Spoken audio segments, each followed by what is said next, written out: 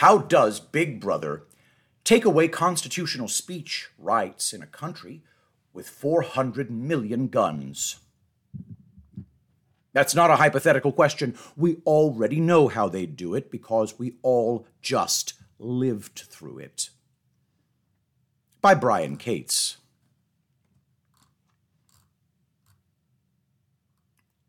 I grew up hearing all the Second Amendment and NRA rhetoric about how America could never become a fascist state ruled over by Big Brother commie Marxist scum because armed patriots have 400 million guns in their hands. They would never allow their rights to be taken away from them by tyrants. As one of the people who used to truly believe that, the last several years have been alternately educational, astonishing, and infuriating all at once. Your guns literally don't matter in this crucial, ongoing fight to get our free speech back. Because the government bastards found a way not only to get around the fact that you are armed while lifting your free speech rights from your back pocket, they did it in such a way as to render your guns completely irrelevant. My friend Thomas Wichter was attempting to explain this before he was unceremoniously tossed off Twitter back in 2020, how all the bold, chest-pounding NRA gun rights, we'll never accept tyranny talk was missing the point about the nature of the fight we are all currently facing. A massive infiltration operation has been underway for decades.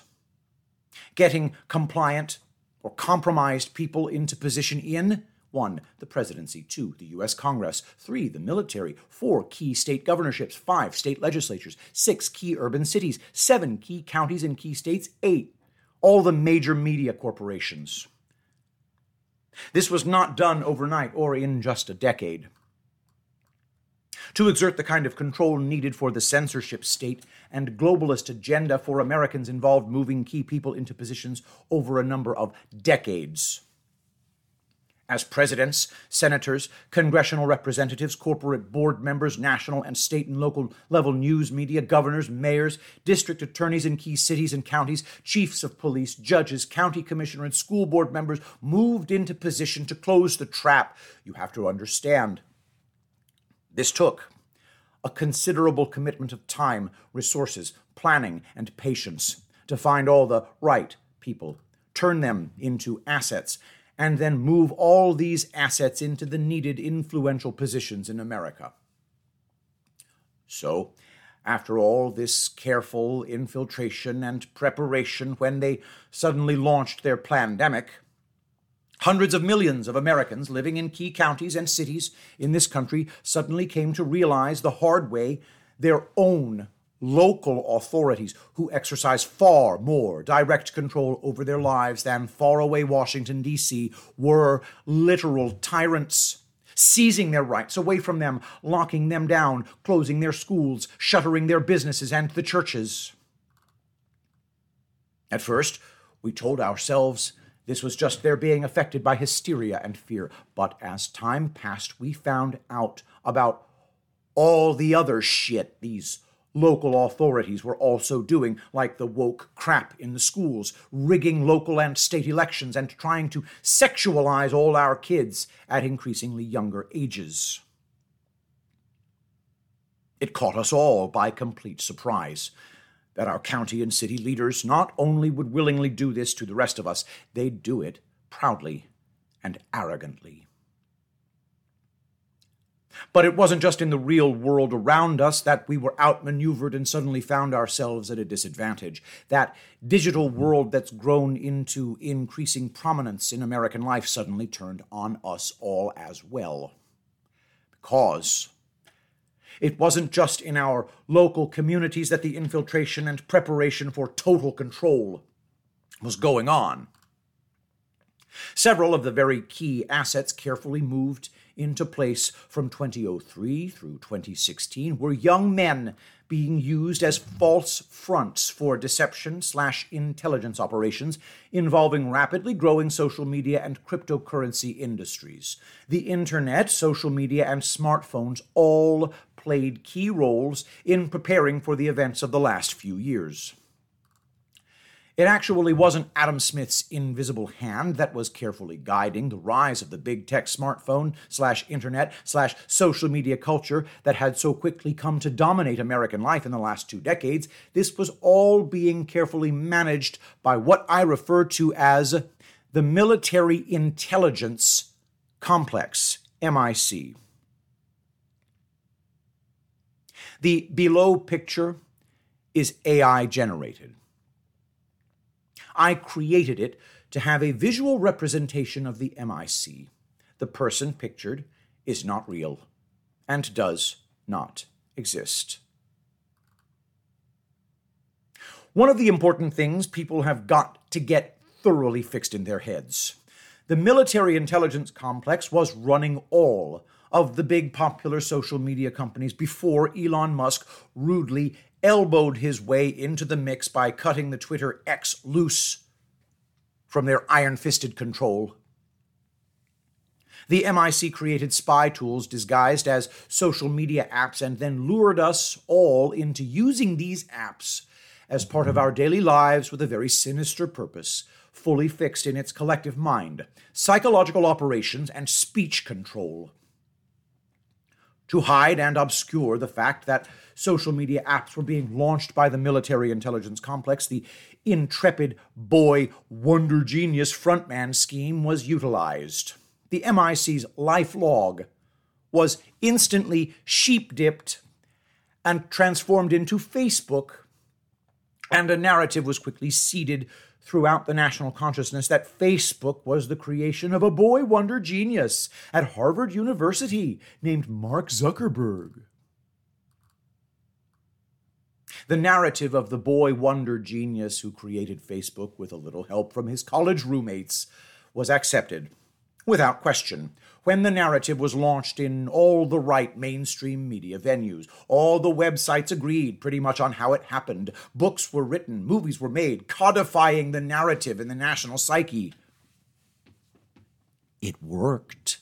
At the time, nobody questioned how Facebook came about. Links in the article from Encyclopedia Britannica, Wikipedia, Business Insider, History.com, all on the story of Mark Zuckerberg. The film The Social Network, 2010, all about the story of Mark Zuckerberg. It was a hell of a story, right? And Americans love rags to riches success stories. Who would question it? Boy genius Harvard college kid creates a fantastic cutting-edge website on the internet and is almost instantly transformed into a billionaire. Who would have volunteered to get on Facebook and share all their personal information and literally make their entire lives an open book to the military intelligence complex had that social media app been accurately presented as a military intelligence operation being run by an unelected shadow government? It was such a hell of a story, and the deceptive launch of LifeLog as Facebook went so exceedingly well that the MIC went on to repeat the scheme several times with other boy wonder geniuses like Jack Dorsey, the quote-unquote creator of Twitter, and Sam Bankman-Fried, the quote creator of FTX. Have you figured it out yet? Facebook and Twitter and many other social media apps introduced in the early 2000s were created and launched by the MIC using carefully picked cover stories, and then hundreds of millions of American citizens were lured onto these new MIC-controlled social media platforms. In just a short amount of time for such vast and consequential societal paradigm shifts, smartphones and social media apps became an overwhelming presence in modern life. Hundreds of millions of Americans instantly adopted the smartphone, and extremely convenient social media apps the phones provided a doorway to. Only much later did many people begin to figure out the truth. We are being tracked. We were being spied on and surveilled. We were being manipulated and targeted for psychological deception operations. And as became increasingly clear during the years of 2018 to 2022, there was a censorship state surreptitiously working hard behind the scenes to exert an ever-increasing amount of control over our speech in this digital world that had been sold to us on the promise of new and exciting freedom. However, it must be remembered, the control being used to suppress speech is only half of what they were doing. The other half of their activities involved engaging in propaganda operations targeting the American public. The people controlling all the big social media apps carefully boosted and elevated false, psychologically manipulative content, while at the time hiding and censoring truthful and accurate content to deliberately manipulate the public's perception of reality. Fake news on the television wasn't the only way they were trying to fool and control us. Far from it. This was a double-edged operation against American citizens. Control what they were allowed to say to each other on these social media apps, while also tightly controlling the propaganda that was being endlessly presented to them on these very same social media apps. Anyone who questioned the programming and the manipulation and the lies was instantly branded and excommunicated as a lunatic conspiracy theorist. It's very simple in summary.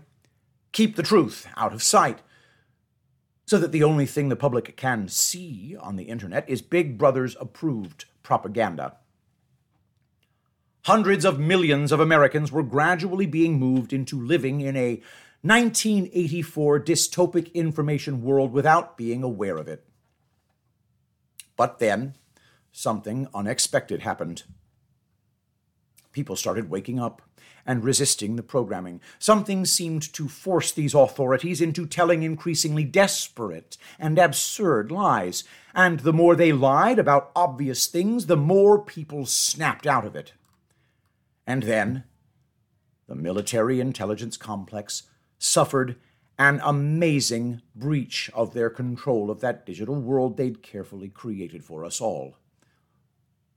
Somehow, by some act of wizardress, warlockery, a real boy wonder genius appeared on the horizon, and his name was Elon Musk. Somehow the door was left open, and someone let that sink in. What did Elon begin exposing about the intelligence operation commonly referred to as Twitter when he initiated his hostile takeover of it? As Musk began revealing from the first days after brutally snatching Twitter and all its data right out of the grasping hands of the military and intelligence complex so rapidly that their fingers stung, he had purchased a massive crime scene. Twitter was never actually a fully functioning social media platform under the previous ownership. Instead, as Musk discovered and quickly began revealing, it was a bare-bones spying/surveillance/psychological manipulation and intelligence gathering operation disguised as a social media app. End of part 1.